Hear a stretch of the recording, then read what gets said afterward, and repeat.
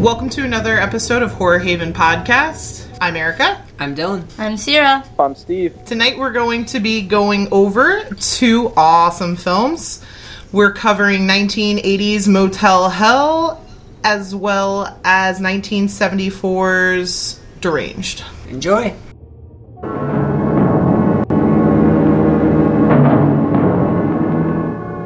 This is where the worst begins. This is where we must stop. For beyond is the work of madness. Death! The nightmare of insane murder and lingering death. Deranged. For Mary, it was only the beginning. For Christine, it was already too late. For Dolly, the worst was yet to come. And only Mrs. Cobb knew what he would do next. I really love you, Mary. Sometimes you don't want to believe what you see, but sometimes it's true. The story of a trail of butchery so brutal that newspapers refuse to print its horrifying details. When the horror becomes unbearable, it is too late to scream. First, we're going to start with 1974's Deranged. It was written by Alan Ormsby and directed by Alan Ormsby and Jeff Gillen. It's a very close adaptation to the Ed Gein story, but with the names changed to, I don't even know. Yeah, I don't know why they protected anybody because there's so many books out about Ed Gein. Yeah. Like, I read Deranged when I was in, 6th grade. So, I probably shouldn't have read in 6th grade. The movie follows Probably not. Ezra Cobb, who lived with his mom. His mom died, and he picks up grave robbing. He starts with his mom's grave. He digs up her body, brings it back home, and then He starts decides digging up. He needs to fix her, so he starts digging up other people, and eventually those parts are too dead, so he starts killing people. Yeah. So the movie is very close to the actual story of Ed Gein. Starting out, Ed Gein lived with his mom.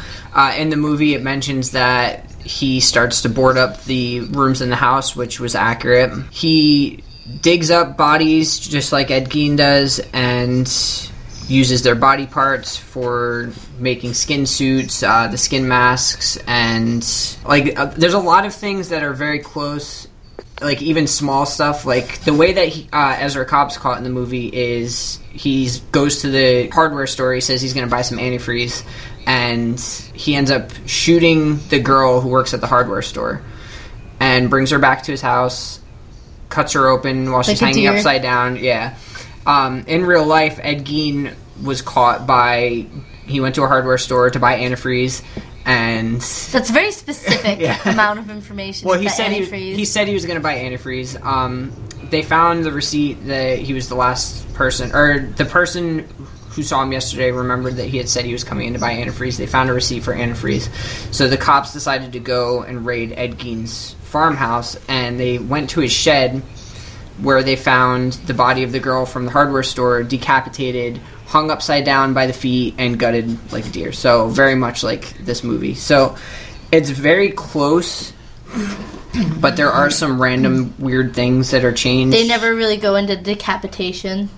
Yeah. In this movie, I think that they tried to keep it a little bit tamed with that, which I think was successful because this movie isn't something where when I watch it I'm like, ooh, ugh. You know, they did very much keep it at a level of acceptance where I think if they went into decapitations like the real story, it probably would have been a little bit too much for that time period. Yeah. Yeah. Because Ed Gein was fucked. Things too, like Ed Gein in real life, he did dig his mom up, I believe, but he didn't dress her and keep her in her bed. He knew she was dead. Yeah, but it's interesting watching this movie because other movies that are inspired by Ed Gein, like Psycho, Texas Chainsaw Massacre, which came out the same year but later in the year, do see the similarities of the movies that were also based on Ed Gein. Well, even Silence of the Lambs is loosely based on Ed Gein, so I mean, it was definitely a truer take, if you would, on the story, which sure. I think for this movie was really beneficial. Whereas I think that Texas Chainsaw Massacre took a concept and Totally really elaborated elaborated it. on it. Exactly. I wouldn't even say that it's close enough to say it's inspired by these. Like, you know what I mean? Like, it's not even that similar. They have the similarities. I mean, same thing with Psycho. There's those similarities, but I think Psycho though is you can much a little bit more so even than more Texas. so. Yeah, you can see. Well, I mean, for example, in this, you see Psycho in the fact that, you know, he's talking to his mom. He's having conversations with his dead mom, and he's like picturing his mom telling her like, "These women are disgusting." You know, this is sin. And that's very my similar. mom. No, I'm kidding. I'm kidding. This movie came out months before Texas Chainsaw Massacre, and you had like the dinner scene, for example. Yeah, and it was really cool to see. But I feel like the fact that it was so accurate to what really happened was its strength and its weakness, because it was really strong in that it was interesting to see like an actual retelling of those true stories. The pacing of the movie, I think, was the biggest. It drug out a little bit. It draws it out, exactly. And that was the big thing for me, is I felt like it was a little bit slow. I don't think it necessarily took away from it, but in a sense it kind of did. Like, I felt like it did have the build up, like Texas Chainsaw, and I hate comparing the two because they are such different movies, but Texas Chainsaw has that build up and the execution where it keeps you kind of hooked all the way through, whereas this did have some little bits of lags. I feel like they didn't create fear with the character Ezra. And it's bad because he is killing people throughout this whole film. But to me, he wasn't a scary character, which I guess, like, if you're following the tale, like, the truth, Ed Gein was never expected. He didn't come off as scary. Yeah. But I think when it's turned into a horror movie, and it's supposed to be a horror movie, I think that you kind of have to amp up the character. Where if you're doing a true crime, you can get away with, like, the drama aspect of it opposed to the horror aspect of it.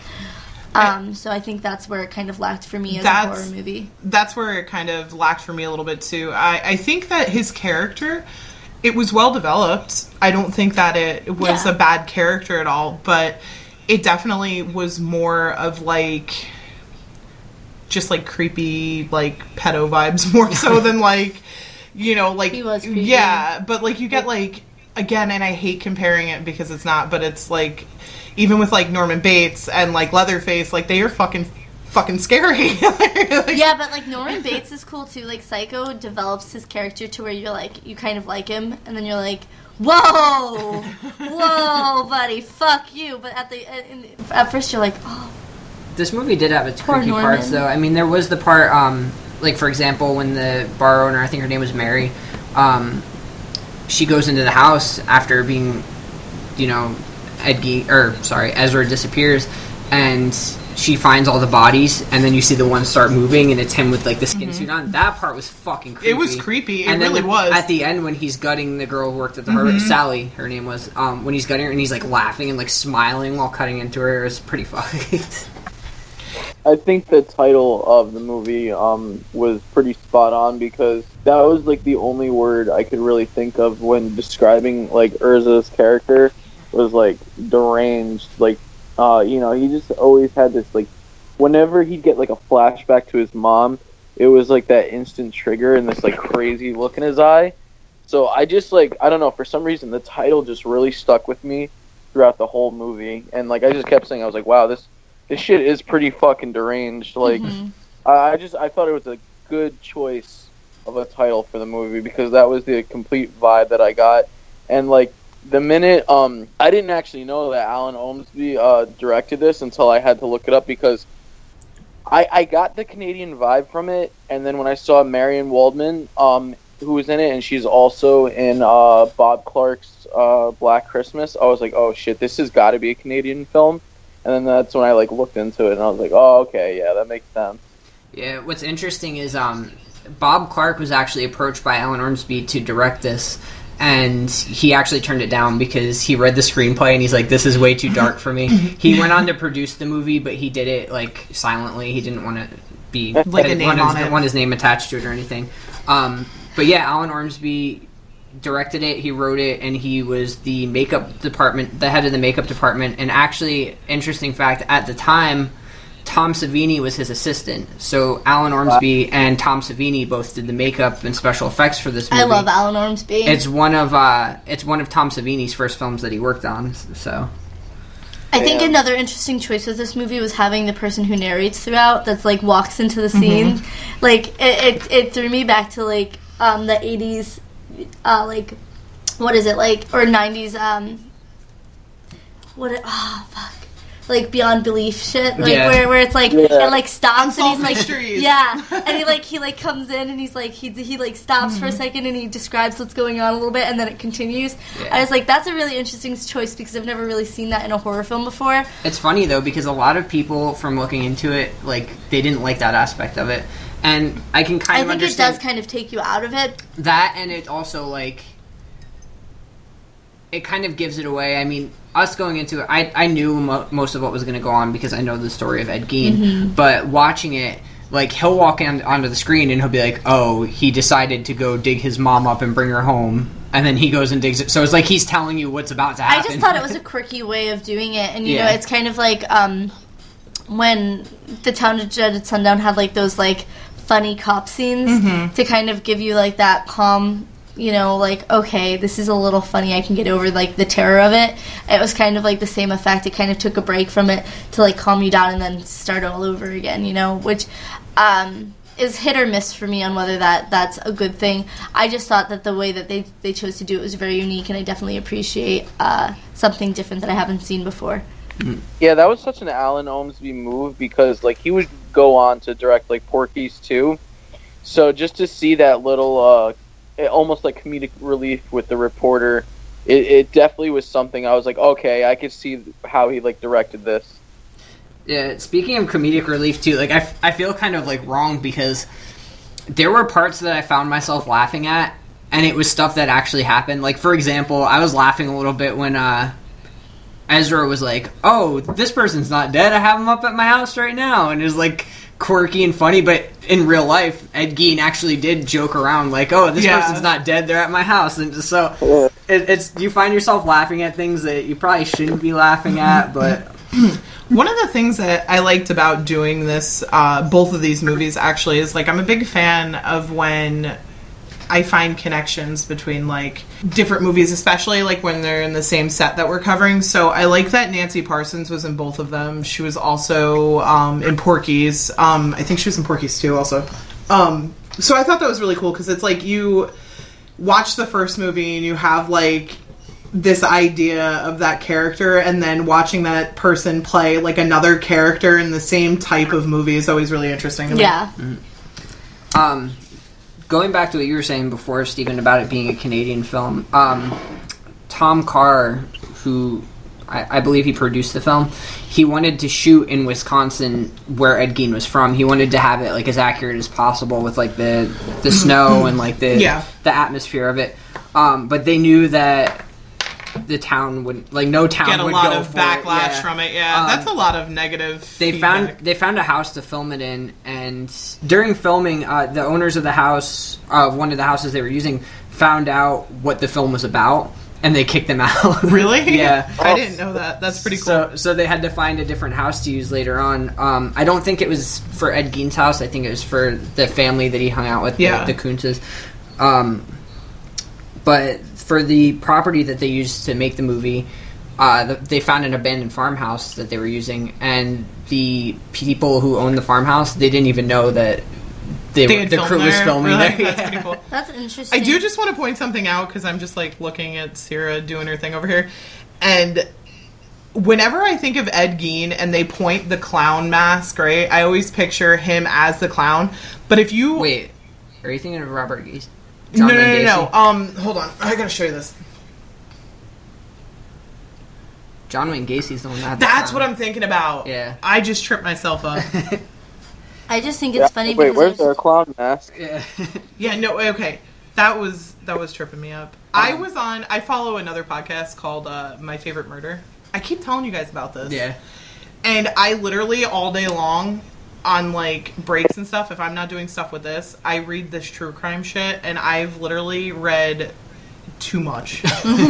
Your brain is mush. No, they did like an entire thread of like if they release like new makes of live action, like obviously live action, not a fucking cartoon, but of like murder movies, like which mainstream actors would play the murderers and stuff, and I cannot get past somebody made like a joke about Emma Watson playing fucking Jeffrey Dahmer. yes. Yeah.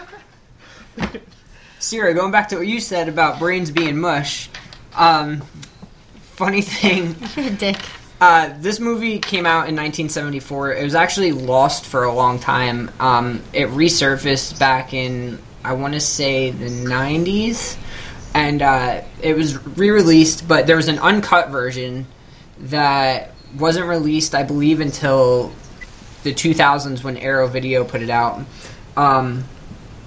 And the scenes that were cut originally were when when Ezra digs up his mom and it shows like her corpse, that was cut, and the part where he saws off the woman's head, the Sunday school teacher, and like starts digging her brains out with the spoon. That scene. Yeah, that was cut too in the original cut. So they went and added that back in, and I think it's good that they added that back in because it really shows. I think those were the worst scenes. Like not like worst as in bad. I mean like worst as in scariest. Yeah, but it really shows too like how good the special effects were because it was gross to see. And like It was. I would have loved if he ate the brains though.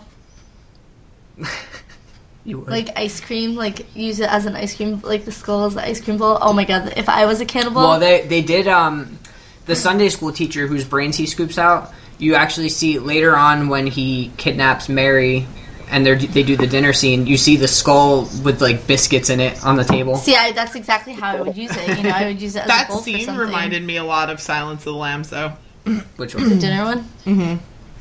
I haven't watched Silence of the Lambs in a long time. I used to love it a lot when I was younger. All in all, I thought this movie was really fun. I mean, like it's slow moving. It definitely is. But I think if you have any interest in what actually happened and you don't want to actually read up Like on research it it, or yeah. watch a documentary, this is a good way to get some factual information. Not a ton because everything's slightly changed. But if you are seriously interested in Ed Gein, I would highly suggest reading the book Deviant. I read it when I was really young. My sister let me read it, and it's extremely interesting, very information filled, and it also has crime scene photos. That's Robert Schechter, though. He always No, puts out it's good Harold. stuff. Harold Schechter, my bad. Yeah, it's really good. So read it and check it out because it was like Dylan was doing the research on it, and I was like, yeah, I remember that from like I recalled all the information. I was from thinking a long time Roberts ago. because I was going to bring up Roberts Blossom, Yeah, the you're actor just who really played you're horrible Ezra. with names. Yeah. He's way creepier looking than Ed Gein was, I think. Yeah, Robert Yeah. Blossom as Ezra did a really good job. This was his only leading role in a film. And fun fact, Christopher Walken auditioned for. Oh my god, I want to see. Wait, hold on. I want to see like Christopher Walken just reading the script. Mom, I don't understand why you're mad. I dug up your body. I love You know what Christopher scene? Walken. You know what scene really made me cringe though? When he's feeding his mom and she's dying and the blood is just pouring into the bowl and Oh he my keeps like god, shoving yeah, the and blood he's back just into her like mouth. putting it back in her mouth. was Yeah, I like, agree. I was like, ew. ah, this is fucking disgusting. Let her have some I fucking actually- dignity with that one, please. I actually watched like a making of it for this movie, and Tom Savini said that was legit like a mixture of fake blood and pea soup. And he's like, I felt bad because I was like feeding her. We were like feeding her this fake blood and pea soup. That was actually the only scene that she had done for the movie. Like for when it shows the funeral and stuff, they used the mannequin or whatever, the prop that they used for her dead body for the casket. But Yeah, one thing I want to talk about, bringing up the casket because it's the first time you hear it, the music for this movie really took away from it for me. Yeah, it's it was like- old, it was- old church It music. was legitimately, it just brings me back to any time I'm in a funeral home. Like, Yeah. I literally just felt like I was in a funeral home the entire time, and it was just like, oh my fucking god, I can't even stand this for like the 2 hours I'm at a week. I think that was a good reason, or not a good reason, but a good thing. Like, okay, hold on, trip myself up here. I think that had a lot to do Yeah. with what dragged the movie out. The music, yeah. The same Yeah. song being played over and over. It was not I think if they would have changed it up, it would have fit well with it. I do. But it was like very repetitive. And don't it even did. know. I think it just What was changed the budget the on pace this of it a film? lot. Does anybody know It's what the budget? $200,000. Okay, so Which is it's a very low budget for a movie. Yeah. So I was gonna say it did feel like a low budget film, and that's fine. I like low budget films, but I noticed with like when they have the funeral scene where they're at like I'm assuming at a funeral home or Everything's whatever. blacked out around Everything's it, blacked out. It literally looks like somebody took like backdrop curtains and just Curtains hung and them hung up, them up. and then like the casket didn't even look like a real casket to me. It just looked like somebody took like plywood and like maybe stained it so Yeah, it no, was it darker. was a like, or very- like that the cheap fake wood that you have on like cheap TV stands Yeah, that you could the peel paper. off. You could like peel off the that's what it looked like that really what is it called? Particle board. The particle board. It looked like a particle board coffin. So if I ever die, that's my dream. You know, it was really low budget. I think what attributed most to like the pacing for me was certain scenes, especially towards the beginning. I feel like it was mostly towards the beginning, were really drawn out. Like the scene where he's talking to his mom is like a 6-minute scene. Yeah. And then like it got to the point like I felt like I was watching this movie for like an hour, and I checked and it was on for like 20 minutes, and I was like, fuck. But once it actually kicks off into him like killing people, like when he It's like a really slow progression though, because he like literally he goes from like not doing anything for a year, and then he's like, you know what? in real life it was like I've 8 been years, waiting. yeah. I'm waiting for mom. I'm sick of waiting for her. I'm gonna go dig her up. And he digs her up. He brings her home and he treats her like she's alive. And then from there, he just robs graves for a while. It doesn't go into murder right away. So it definitely is like you can like see The timeline. Which is why it's very slow. Which is why I said before that I feel like it was the fact that it was so accurate was its strength and its weakness. Yeah. Because when you have these exaggerated stories of it, like Texas Chainsaw Massacre, for example, you don't have to show them robbing graves, even though it's mentioned in the beginning of the movie that they were robbing graves. It's just you don't mentioned. have to show that. That's just like a small plot point in the beginning. But that's a huge plot point of what Ed Gein actually Yeah, did. exactly. And then like Psycho, for example, like you have an exaggerated version of this to where it doesn't have all the boring details. It's just straight in, yeah. Did anyone call Sally falling into the trap as it was so easy to predict. Yeah, I was like, yo, I bet she's gonna somehow fall into that rabbit trap or whatever. Yeah, I was kind of like thinking though, because I was like, you know, it could be her or it could be Ezra. It could be her or it could be Ezra, and then I'm like, nah, the girl at the hardware store. Again, the fact that I knew the real story really just like The thing that really like it's like she hid in the bushes too after she got trapped in it, and it's like, you dumb bitch, he's gonna see the chain. Like, what? Don't even try. I want to know how Homeboy was so close to her in that hardware store, but he still like missed her when he shot Yeah. her. He hit her. He skimmed her. Yeah, but you're like right Yeah, in but if front of you're her. point blank and Yeah. you're skinning somebody, Yeah, but he's old, so he's probably like his eyesight's gone. He's like, got her with the shaky hand. He I'm didn't have sorry. his glasses on. Hand me a gun, take off my glasses. I'm gonna shoot just as bad as he did. I don't know. You are pretty old. No, I'm just blind. I'm only 25, guys. I bet you if we took your glasses off, you could shoot me point blank. You guys want to get into ratings? Sure. Steven, what you got? There are parts that definitely dragged in this movie, especially when you're watching it at 3 a.m. It's kind of like, oh, okay, can we get through this? But for the most part, like, I did enjoy it. I think the title "Deranged" was a spot-on pick for the title because that word just stuck in my head the whole time for this movie. Because Urza, he definitely was fucking deranged. And yeah, if you're not trying to watch a documentary and be, almost spot on with the whole Ed Gein thing, like, this would be a good film to watch. I'm a big fan of, like, Alan Ormsby, sorry, I'm totally butchering his last name. Yeah, I'm a fan of him because, like, I love, like, his work with Bob Clark and Children Shouldn't Play with Dead Things and Porky's and Porky's 2. So I definitely kind of got that vibe a bit in these weird, like, slapstick parts. They were subtle, but you knew they were there, and that's why I was like, okay, yeah, I could see Alan's influence. But overall, yeah, it definitely had some strong moments. I think I'm going to give this movie a 7.5, and I vote. It's interesting that you picked these two movies for this episode because they've always been on my radar, and I've yet to watch them. So I'm kind of curious as to why you picked these two together.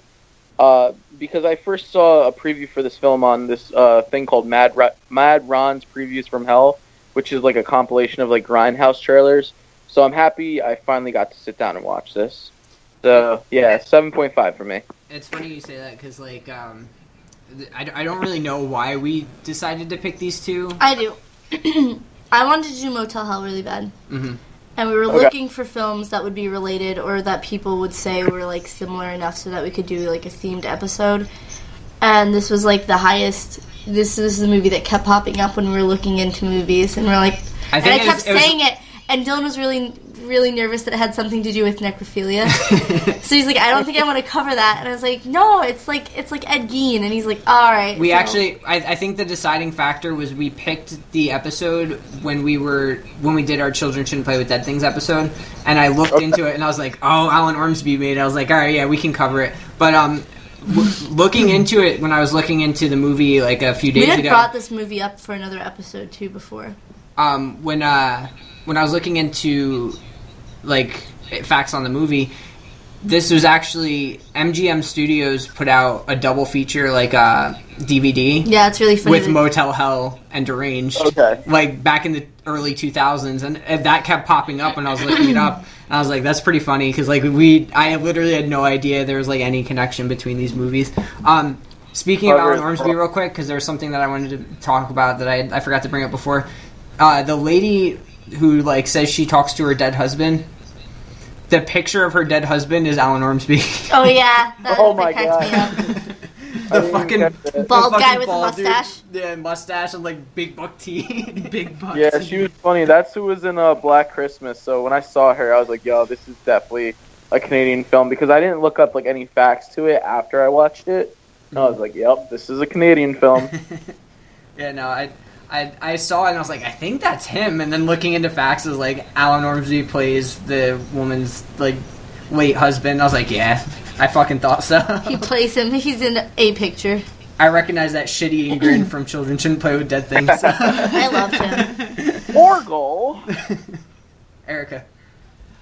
So, I really liked it. I was surprised. I wasn't thinking that I was really going to enjoy either of these as much as I did. It was slow, but it didn't really take too much away from me that I was like, what the fuck am I watching? Mm-hmm. So I thought it was interesting. Again, like everybody's kind of touched on, I like that it gave you factual information to an extent without being like textbook version of it. So I thought that was pretty cool. It was a good cinematic adaptation of real events, I think, and I think it was done well. I like some of the little quirky things about it, so I'm going to give it a 7.4. Dude, this thing is getting some good ratings. Sierra. I really enjoyed it. Definitely could have used different. I'd like to see it recut with new music because I think that the music was the hardest part for me to get through. But I really loved the makeup in it. I'm gonna talk about a specific spot really quick. When his mother's corpse is in the bed, and you can see like the different pieces of different stage of decay flesh sewn together on her face. That really skeeved me out, and I think that was even more interesting to me than like how you would normally see them in the movies do like the skin mask, because there's been how many movies who have done that, you know? Where this one, it was like literally little pieces sewn together, and it was like very Frankenstein-esque. And I really did like that. I thought it was a cool take on it. I was impressed by the makeup a lot, actually. And it was very disturbing in scenes, but never too much. I think, considering the pacing being a little off, I wish that it was a little bit faster, but I think I'd still give it a 7.3. Erica. I really enjoyed it. Definitely could have used. I like to see it recut with new music because I think that the music was the hardest part for me to get through. Should I give it a 7.2 just to go down the scale? I was gonna say, yeah, this is just like gradually as everyone. I was actually gonna give it a 7.2. Yeah. Yeah, I'm gonna give it a 7.2. The pacing, it bothered me for the beginning, the first like half hour, but once it got into like I'd say after he killed the lady who was like talking to her dead husband, quote unquote. Yeah. I think after that part, when he starts going to the bar and like stalking the girl Mary, I think that's when it started to really get interesting. But it was really cool too to see like a blend of aspects from like Psycho, Texas Chainsaw Massacre, the real Ed Gein story, like all blended together into one, because you really get an idea of like what started all of this. Yeah, so I'm gonna give it a 7.2. The average Order Haven rating is a 7.4.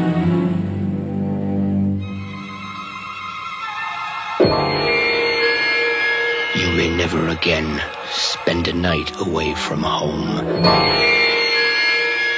After you spend a night with Ida and Vincent. Ida will show you the way. You want us to register? No, that won't be necessary.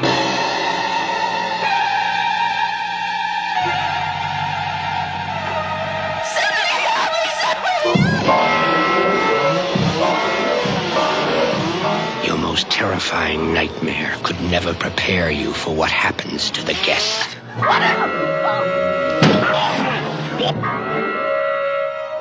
Vincent, you think in the years to come people will appreciate us for what we're doing here?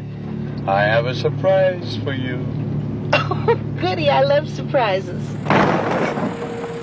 One after another they come.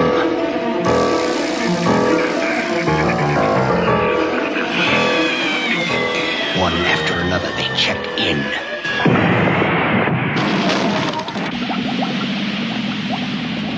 And pray for the day they can check out. All we have to do is give to be happy. You'll never forget Ida. What are you doing in here, girl? And you'll never forget Vincent.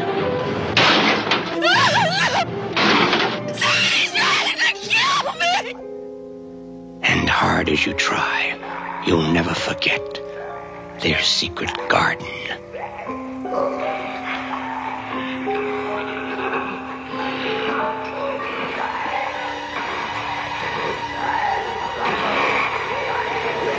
If you have the nerve, come for a night and stay for a nightmare.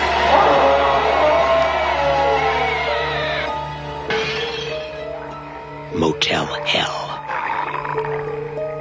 So next we're going to talk about Motel Hell. It was released in 1980. It was directed by Kevin Connor and written by Robert and Stephen Jaff. The movie follows Vincent, a owner of a motel, and his younger sister, Ida. They are known for their famous meats. Smoked meats, which happens to have a secret ingredient. Surprise, it's people. So, that wasn't a surprise. So what they do is they get these people that come into the hotel, they cut their vocal cords out, bury them up to their necks, fatten them up for They make consumption. a people garden. Yeah. It's a secret garden. It's the people garden. That noise that those buried people made this drove made me gag. Yeah, I was just like, that's fucking creepy. This movie had a much better soundtrack. Yes, okay, so the first thing that comes up is the sound. The music is very great. I don't know who made the music for it, but the piano medley that plays in the beginning, it's very it's very creepy. Sierra made a smart ass joke in the beginning where the hotel or the motel lights on. Yeah. And she's like, "Oh, do you like that use of color, Dylan?" Fuck you, Sierra. Wow. Shitbag. No, so this movie was originally going to be released by Universal Studios, but they read the script for it and were like, yeah, this sounds stupid, we're not going to make this. We ain't doing it. Originally, Tobe Hooper was set to direct it, but after Universal dropped the project, Tobe Hooper decided not to go through with it. Which is pretty funny because you see a lot of similar themes in Texas Chainsaw Massacre 2 that came out like 7 years later that you do see in this movie. Yeah. But, I mean, you have the chainsaw fight at the end. The fact that weren't they making chili in Texas Chainsaw Massacre 2? They were doing chili competitions. Yeah, where in this they were making They had the smoked best meat. chili in Texas. Yeah. So there's a lot of similar things that carry over, which I think is interesting. There's no Texas Warland, though. No. There's a creepy basement. I enjoyed this movie a little bit less than Deranged. The style was really weird. It wasn't really creepy or... It wasn't, like, funny, but it wasn't creepy, but it wasn't, like... It was odd. Yeah. Just overall, it's an odd movie. Like, it... I feel like I was watching a fucked up, like, romance movie between an old guy and... yeah. Like... Oh. But that I was mean, a hard left when she wanted to just, like, you know, she was into him and shit, and I was like, whoa, I didn't see that coming. Sarah's Good like, for that you, took, old Sarah's man. like, that took an interesting turn, which Sarah's watched this movie before, so I was like, you literally knew this was going to happen. But, no, yeah, that was really weird. I think the horror elements to it don't really come until the end when Vincent's down in the basement and he's got the fucking pig head mask on and he's cutting Which people I up. would have loved to see more of, honestly. Yeah, like this I movie- thought that was, like, very effective to have. I think it's Big super head with the iconic, chainsaw. too, because, like, when you think of this movie, that's what you go to immediately is the pig head holding a chainsaw, and it's honestly not a huge part of this film at all. Like, at all. It's kind of misleading. It is. Because I feel like a lot of... there's two different, like... Sorry. Big posters that you see, and one of them is that very, like, grindhousey looking one with the pig and the chainsaw right on the front, and you're like... Just seeing that off the bat... You'd be like, hell yeah, this is gonna be awesome, and then you get into it and you're like, what the fuck? And then there's the other poster with Vincent and Ida with the people buried up to their necks, and you're like, you're getting a cheesy 80s comedy. So yeah, it is very misleading. I feel like it could have been two separate movies. Mm-hmm. You could have had like a creepy movie with this guy who was putting on a pig mask and killing people with a chainsaw, and then you could have had a movie where these people were making smoked meats with people that they were making out of a human garden, basically. Can I tell you that every time I saw the people in the garden, I just thought of that scene in Major Payne where he's like watering them. You know what's funny? That scene with the heads in the garden. One of R.L. Stein's like newer shows called The Haunting Hour. There was a Halloween episode called Attack of the Pumpkinheads. And there was this pumpkin farmer, and like the kids were going missing, and it turns out he was taking the kids and burying them up to their heads, and I don't know, like somehow like replacing their heads with like pumpkins or something. So I was like, oh, that is a little secret love letter to this movie. Like the way it's shot and everything, like the bags are over the head, and the main characters in the episode discover like, oh shit, these are kids under there. I was like, yeah, definitely see the connection. You get that a lot with like Goosebumps and The Haunting Hour and stuff. You get these kind of like kids rated versions of like much larger horror movies. Yeah.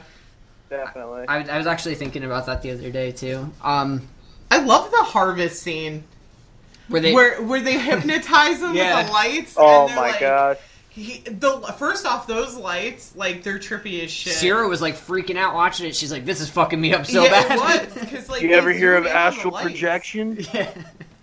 Like, you see the lights, and then they're, like, falling into it, and she's, like, getting ready for takeoff. Yeah. And then she, like, put on your seatbelts.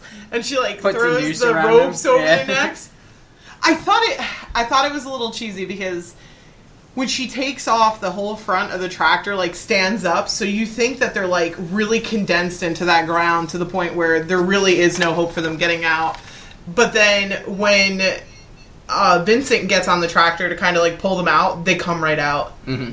And it was like, could they have really gotten out? I mean, obviously, later on you see the one guy dig his way out, but it's like, especially when they wet the ground like that, it makes the sand so much looser. Like, I really feel like a lot of people could have got out of that shit. We're gonna bury you up to your neck and see if you can get out.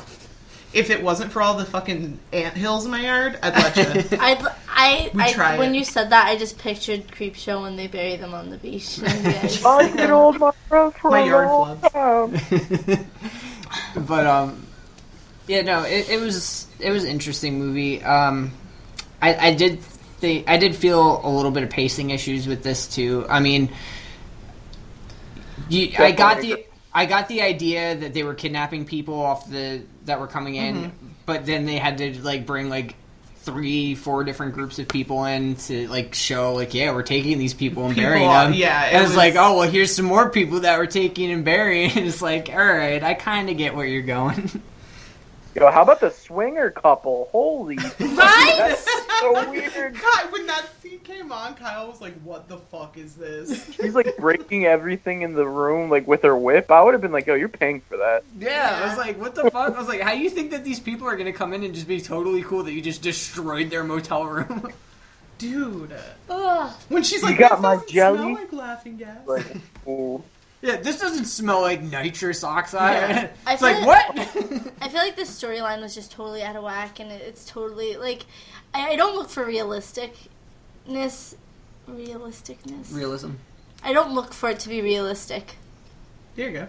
In horror movies, because, like, I don't expect something that's gory or scary or, like, it's crazy, horror, it's funny, not true crime. I don't expect it to be realistic, but this movie was just wacky, far-fetching. Like it was like the guy dying on the motorcycle with his wife and her just like not questioning anything.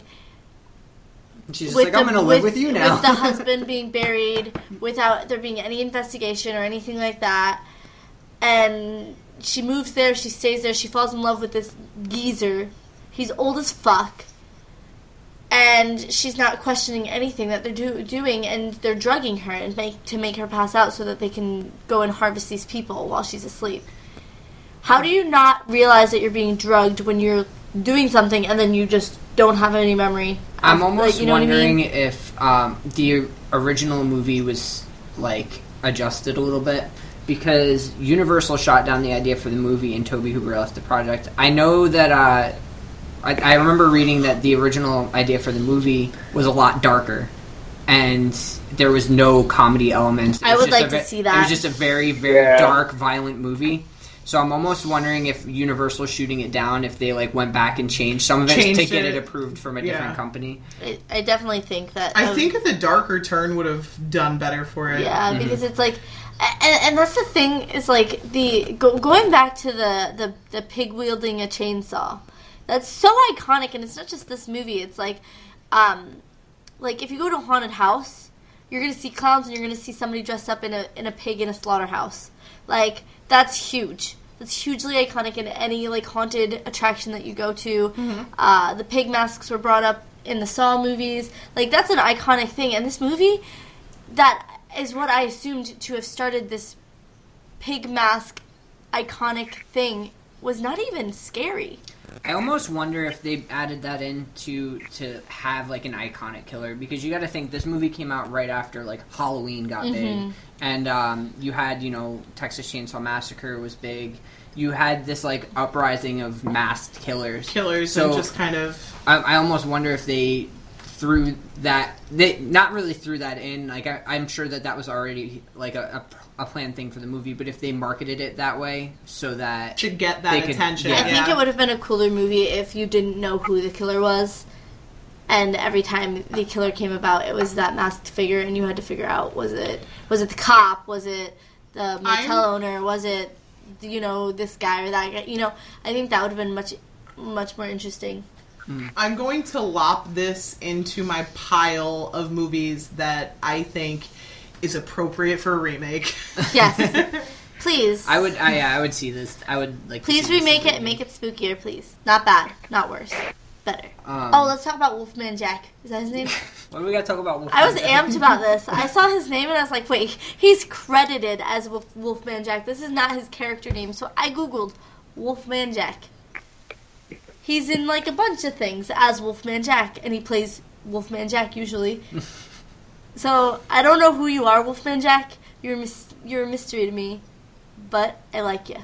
There were some like a video talk host kind of. They guy. said that he played in a movie. He played that he was a VJ or a DJ or something of some sort. Is what I had read. I don't know. My grandfather was huge into Wolfman Jack, so like that's. He was in American Graffiti. That's what he was. A little bit of knowledge. Yeah. Another like issue that I had with this movie, there were certain times that like it just couldn't hold my attention.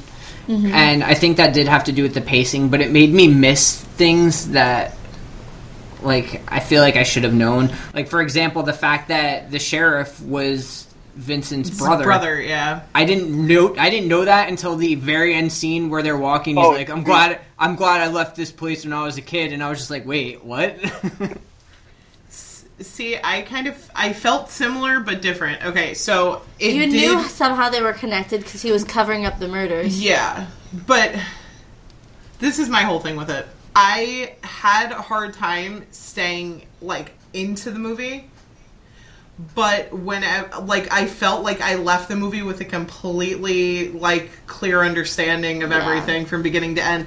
I don't like feeling that way. Yeah. Like when I watch a whole movie and I know for sure like I've been distracted and I've missed stuff, yet the whole movie makes sense and I don't feel like anything got like left out. That means that there were certain scenes that didn't need to be there. Exactly. That means that there was a lot of stuff in there that was maybe not necessary or just filler footage or whatever. Well, that's like there was a lot of scenes with the sister that I felt were unnecessary. Like her trying to drown the girl in the pond. Like, why did she have it out for this girl if her brother was so in love with her? Why did it bother her? She was jealous of her brother. That's weird. I think she had a thing for the chick. Maybe. But she was pretty.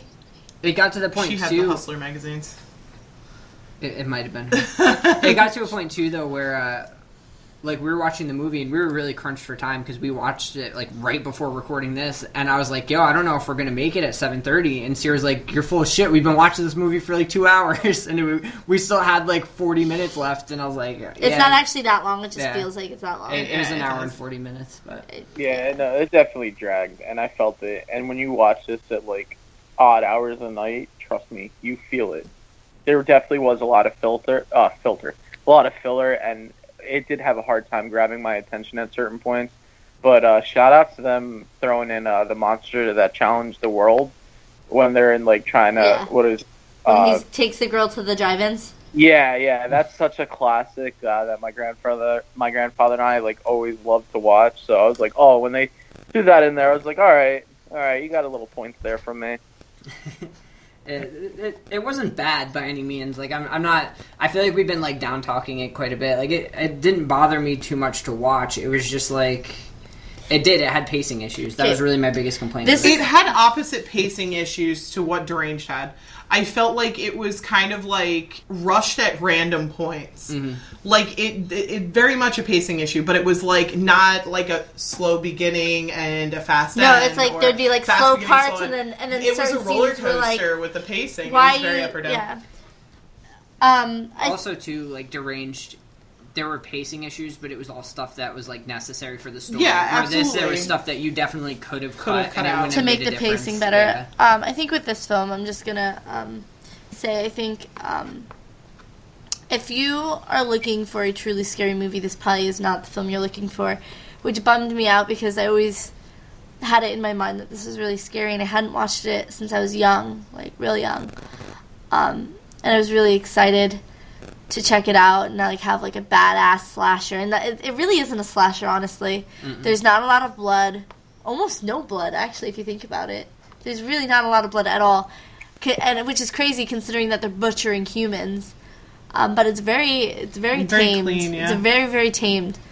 It's not. I honestly would agree with the genre of comedy opposed to horror. Even though it's not overly funny, it's definitely not horror to me. I agree with that, yeah. But I don't think it's bad. I think it's. I don't think it's bad either. I think it was a fine movie. It's just like I think we not what I was looking for. I think that we sound like we're being a lot harsher on it than we really intend to. But again, I think it's just because we went into this expecting horror, and it's not exactly what we got. It's not that it's a bad movie. I honestly, like, if you want to talk ratings... Yeah, we can go into ratings. Do you care if I go? I don't care. Steven, you were... Nah, I don't care. Okay, so, like, if you want to go into ratings about it, like, for me, I was going to give this, like, a 5.7. It's not low, it's that mid-range. Like, if it's on, watch it. You'll get a couple laughs, you'll get a couple, like, what the fuck is this? But overall, it's decent. It's not the worst thing I've ever seen. I'm sure that there are worse things out there. I know that there's better out there. So, we know that there's worse out there. We know for a fact. We do. Because there's VHS 3, Creepshow 3. The number 3 in it, just avoid it. If you get to the third film, just stop. It was a pacing issue. Again, too, I had higher expectations for it because I think all of us were pretty stoked about this week's episode. Yeah. And I felt like Deranged delivered a little bit more than this did. I was expecting the opposite too. I was too. I was expecting to be very let down by Deranged and like totally amped about Motel Hell, and it definitely surprised me. I feel like I got Rick rolled by the poster. I really do. Right? Like, I do. I went in thinking that it was going to be like this pig face, like, I was slasher expecting very with a similar chainsaw. to Texas Chainsaw Massacre. Yeah, and I was amped for it. So I just, it's not that it's a bad movie. I just personally feel like a little bit let down about it. Yeah. I got catfish, y'all. You said y'all. I say it a lot, actually. Steven? Yeah, I mean, again, another movie, as I mentioned earlier in the episode, it was a movie that was on my radar that I haven't seen but always popped up because the cover art looks so sick and unfortunately is so misleading. Like, that pig head with the chainsaw, it kind of is iconic in a way, and that's, I mean, it's okay that it wasn't like a total slasher, but I would have wanted to see, like, the pig head and chainsaw involvement a lot more in this film, not in, like, the last 7 minutes. Which I will say, though, like, yes, the chainsaw duel was awesome. But, you know, it was kind of like, oh, we're just going to throw that in there at the end for extra points, I feel like. Whereas they could have really done something with, like, whether it be Vincent or not, I personally would have liked to see, like, maybe their dark secret in the basement along with, like, the slaughterhouse down there or something like that. Or it would have been a cool turn if it was the sheriff brother, but you know, this movie had a lot of potential. It did have some good things going for it. I don't think it just delivered as well as it could have. Because there are elements I definitely like about this film, but there's also the pacing issue, which we keep bringing up, which it has to be because it seemed like a struggle for all of us. I think, like, overall, I'm going to give this movie probably 5.9. Like you said, it had a lot of potential. I don't dislike it, but it was a very misleading movie, and it definitely, they could have had something seriously golden with it. And I wish it would have taken a darker turn. Like, fuck it, Universal already lost interest. You should have been like, all right, well, you know what? Let's just go for it. You know, sometimes you have to go with your gut instinct, and if the darker tone was your gut instinct, I think it would have been more effective. So a 5.9 for me. All right, Sierra. I really want to say overall I really enjoyed it, but I think the pacing was a little too off for me. Which is it's a huge part of the film. You know, it's a huge part of the film, and there was a lot of unnecessary information and comedy, and there wasn't anything. And I'm not somebody who looks for gore or anything like that, but I do look for terror, and there was none. There was none to be found in this whole movie. You could search it with a microscope, and you probably wouldn't find it. Sorry, but there was things that were funny. What? I will interject. Nothing is more terrifying than her making that old man grab her titty. Yeah, that was. There's right. your terror. You're right. Okay. There's that one scene with the old guy and the young chick. Yeah, but he was a gentleman and said, "No, we have to get married first." I mean, as a comedy, I think it's a lot more successful than as a horror movie because it's quirky and it's a little weird, which is fun.